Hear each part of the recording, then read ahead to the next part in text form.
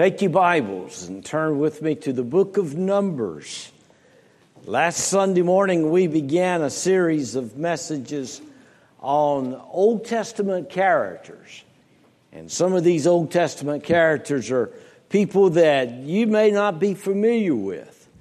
But hopefully by the time that we go through this series, that you'll be more familiar with them, and also that you'll be blessed and encouraged by their lives. We're going to talk about a man today by the name of Hobab. Have you ever heard of him before? Hobab. Hobab was Moses' brother-in-law. And so we're going to look at him today. Numbers chapter 10.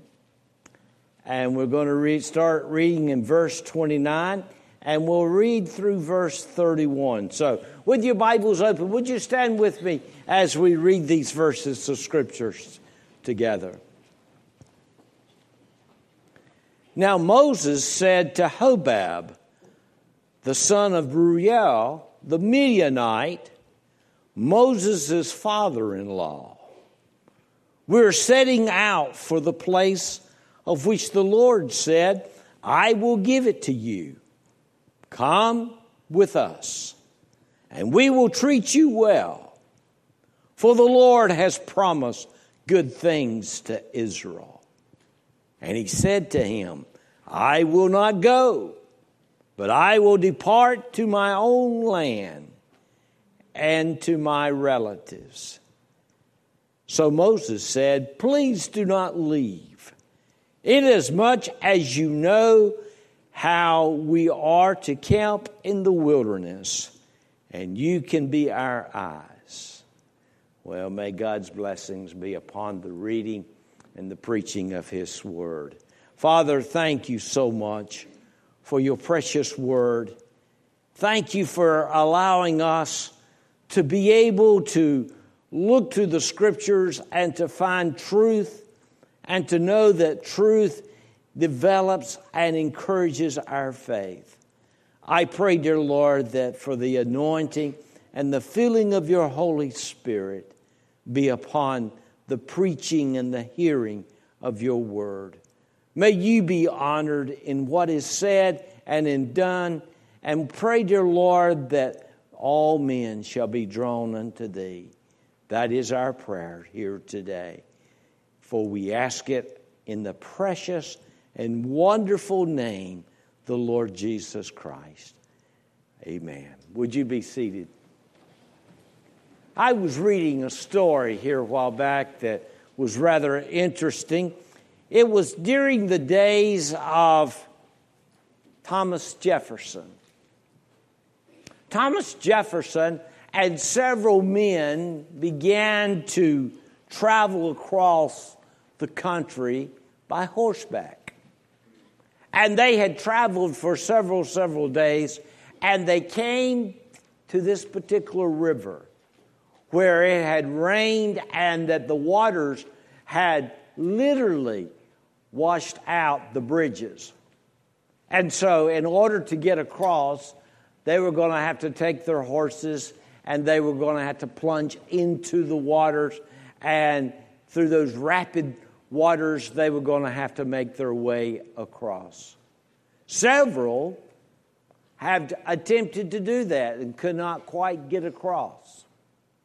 But there was one particular man that was standing there watching, and he looked at Thomas Jefferson, and he said, can I come with you and ride with you on your horse to the other side? And, of course, Thomas Jefferson told him he could. And they made their way across those treacherous waters, and they got to the other side. And by that time, the rest of the group finally had gotten over to the other side of those particular waters. And one of the men asked that gentleman, said, why did you pick out the president? Quite surprisingly, he didn't realize he was the president. He said, well, He said, I'll be honest with you. He said, as we were getting ready to go into those waters, I began to look into the faces of the men.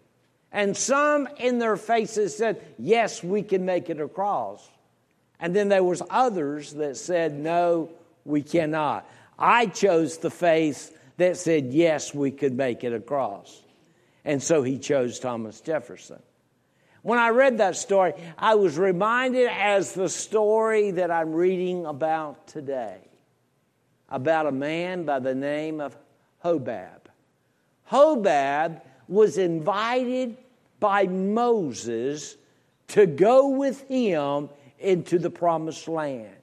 But upon his face, he said no. What a tragedy. What a tragedy when God gives us an adventure and gives us an opportunity to begin to explore the blessings of God when we in return refuse to do so. Numbers chapter 10, verse 29, we understand that Hobab was the brother of Moses, or brother-in-law of Moses. He was the brother of Moses' wife, Zipporah. Now, I want you to notice a couple of things as we began to look at this passage of Scripture.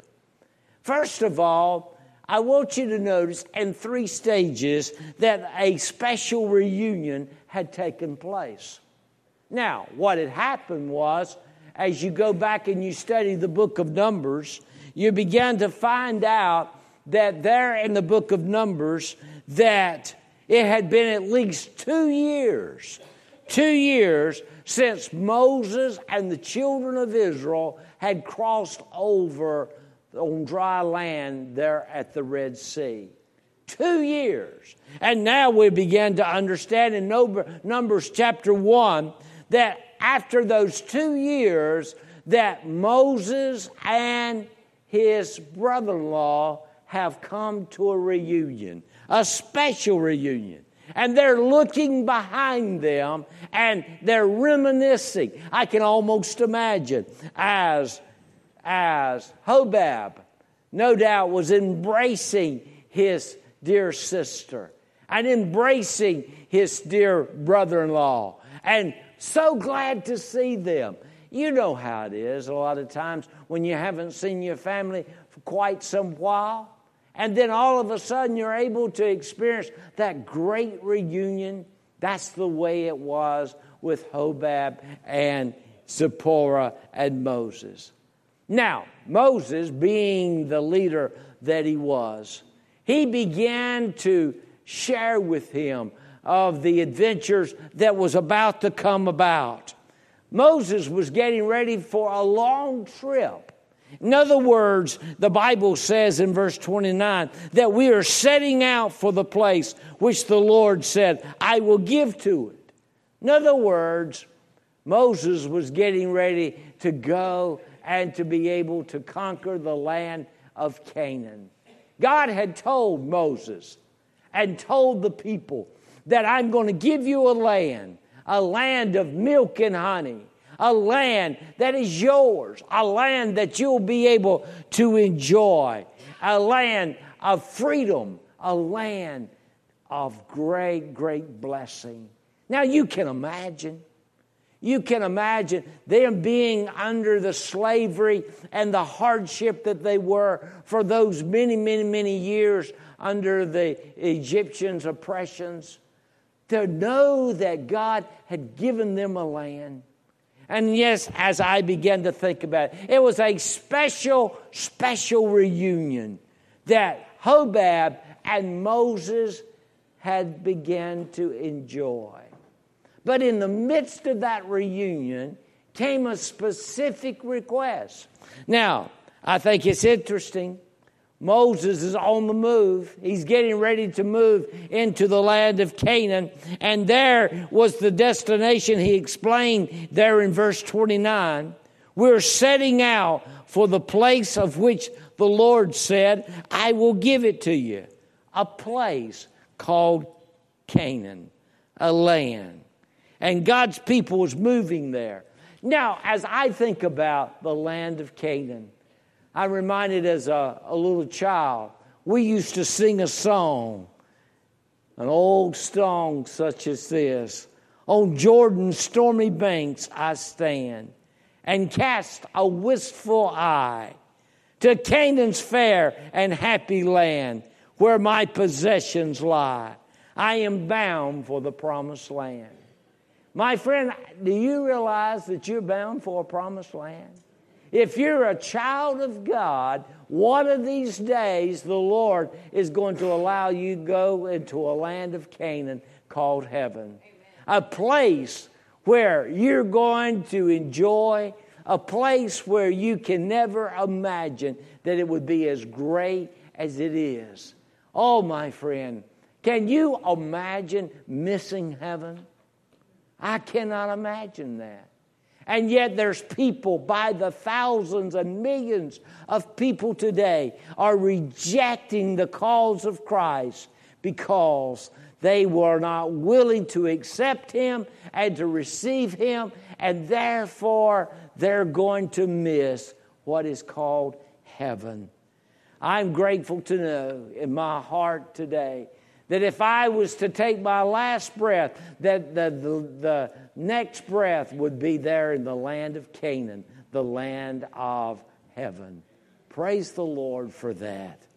My friend, what a blessing God has given to us. But notice the desire that Moses expressed to Hobab. He says in verse 29, come and go with us. That seems like a normal thing for Moses to say to Hobab. Hobab, you're part of the family. I want you to come and I want you to go with me. Now, when I think about heaven, I cannot imagine going to heaven without bringing my family with me. Amen. I cannot imagine that my wife and my children and my grandchildren and my daughter-in-laws, I cannot imagine going there and not taking them with me. Oh, one of the greatest blessings is not only knowing that I'm going, but to know that they're going as well. Amen. That they have made the decision that Jesus Christ is their Lord and is their Savior. That's right. I heard about this old elderly couple. And this particular lady was very, very sick. And she had some problems with her mind. She had dementia at times. And she hollered out to her husband. And she said, John, she said, are you not ready to come to bed? Well, it was in the middle of the day. But he thought he'd go along with her. And he says, yes, Sally. He said, I'm getting ready to come to bed. Have you turned out the lights and locked the doors? Yes, I've turned out the lights and I've locked the doors. She said, are all the windows shut? Yes, all the windows shut. And then she said this, are all the children in? Oh, man. Are all the children in? Moms and dads, can you say all the children are in? Oh, my friend. No doubt there's parents that's sitting under the sound of my voice that their children have not accepted the Lord, or they are wayward and they have gone into a far country and they're not living for the Lord like they should have and like they've been taught. Oh, I believe if there's anything in this world could not be any more important than for a mom and for a dad to begin to pray and pray their children into heaven. Pray their grandchildren into heaven.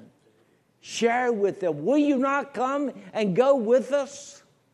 What a tremendous request. A request that Moses made to Hobab. My friend, I just pray that today, that as Moses presented that offer to Hobab, that he would have accepted that offer. But we're going to see in just a few moments that he did not. See, my friend, I want you to understand, not only that you're asking them to come and go with you to heaven, but my friend, you're asking them to reap the blessings that will be a part of being a child of God. Telling others about what God has done is one of the greatest opportunities and greatest responsibilities that we could ever experience. Amen. I believe with all my heart that there'd be more people going to heaven today if there was more people sharing the gospel. That's right. Telling people that they need Christ as their Savior. You know what Moses was? He was a soul winner. He was literally sharing with Hobab, this man, to come and go with him. You're going to see in just a few moments as we go to look in the life of Hobab, of how Moses was trying to bring him out of paganism and bring him out of worldliness and bring him into a point of trusting God. So that brings me to the third thing that I want us to notice for a few moments. It's this sad rejection of Hobab. The story would have been great if Hobab would have said, yes, I will go with you, Moses. But listen to what the Bible says in verse 30. And he said unto him, I will not go, but I will depart to my own land and to my relatives. What a sad rejection. What a sad answer. No. Week after week after week, we'll give an invitation for people to come to know the Lord as their Savior. I've watched people with conviction upon their faces and conviction upon their countenance, and yet they will shake their head and walk out the doors and say no. I think I've shared this story before, but let me share with you again, because I see that it applies here. There was a man in my church in Lancaster, South Carolina. I had witnessed to him a number of times. And yet he would come to church and he would constantly say, no, I'm not ready. He experienced all kinds of physical difficulties. He experienced a stroke, a heart attack. And in the midst of that, I would plead with him and ask him, would he not come and accept the Lord Jesus as his Savior? I remember one particular Sunday morning, he was sitting on the third row. And as I was preaching, tears were flowing from his cheeks. I gave the invitation, and he literally stepped out into the aisle. And then he shook his head. And he walked back, and he sat down.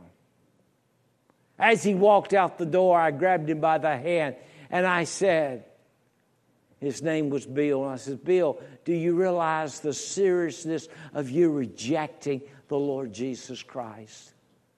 He said, one of these days, Pastor, I'm going to do that. That was on Sunday.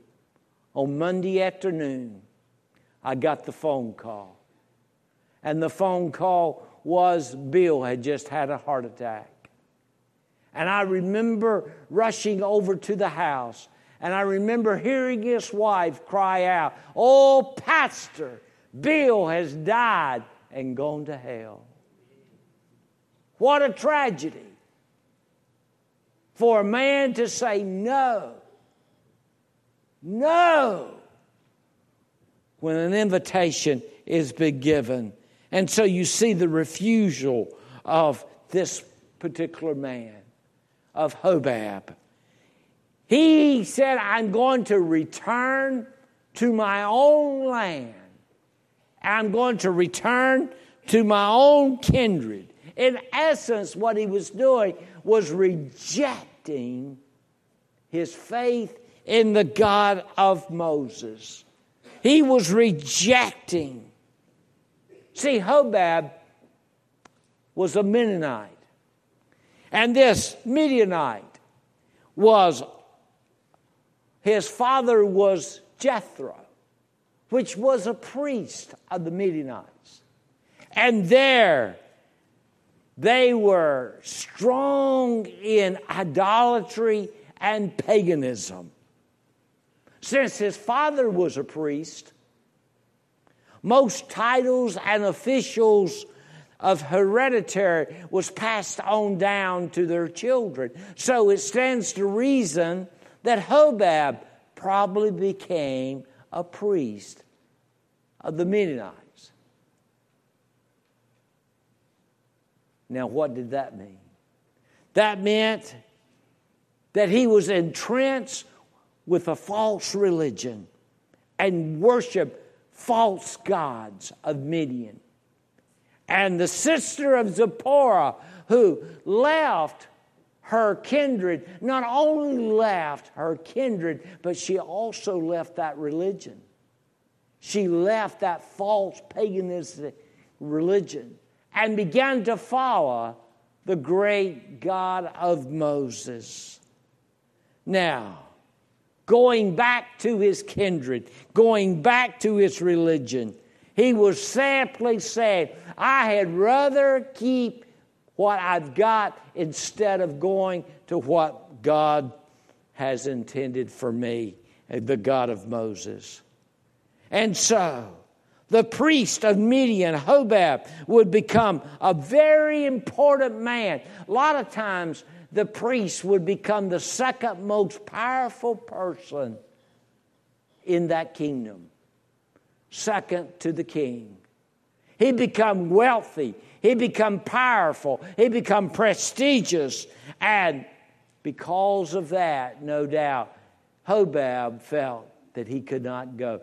I see people today rejecting the Lord Jesus Christ because of those things. They think that if I come and that if I become a Christian, that I have to give up certain things. My friend, I want you to understand that it's not a matter of giving up, it's a matter of receiving.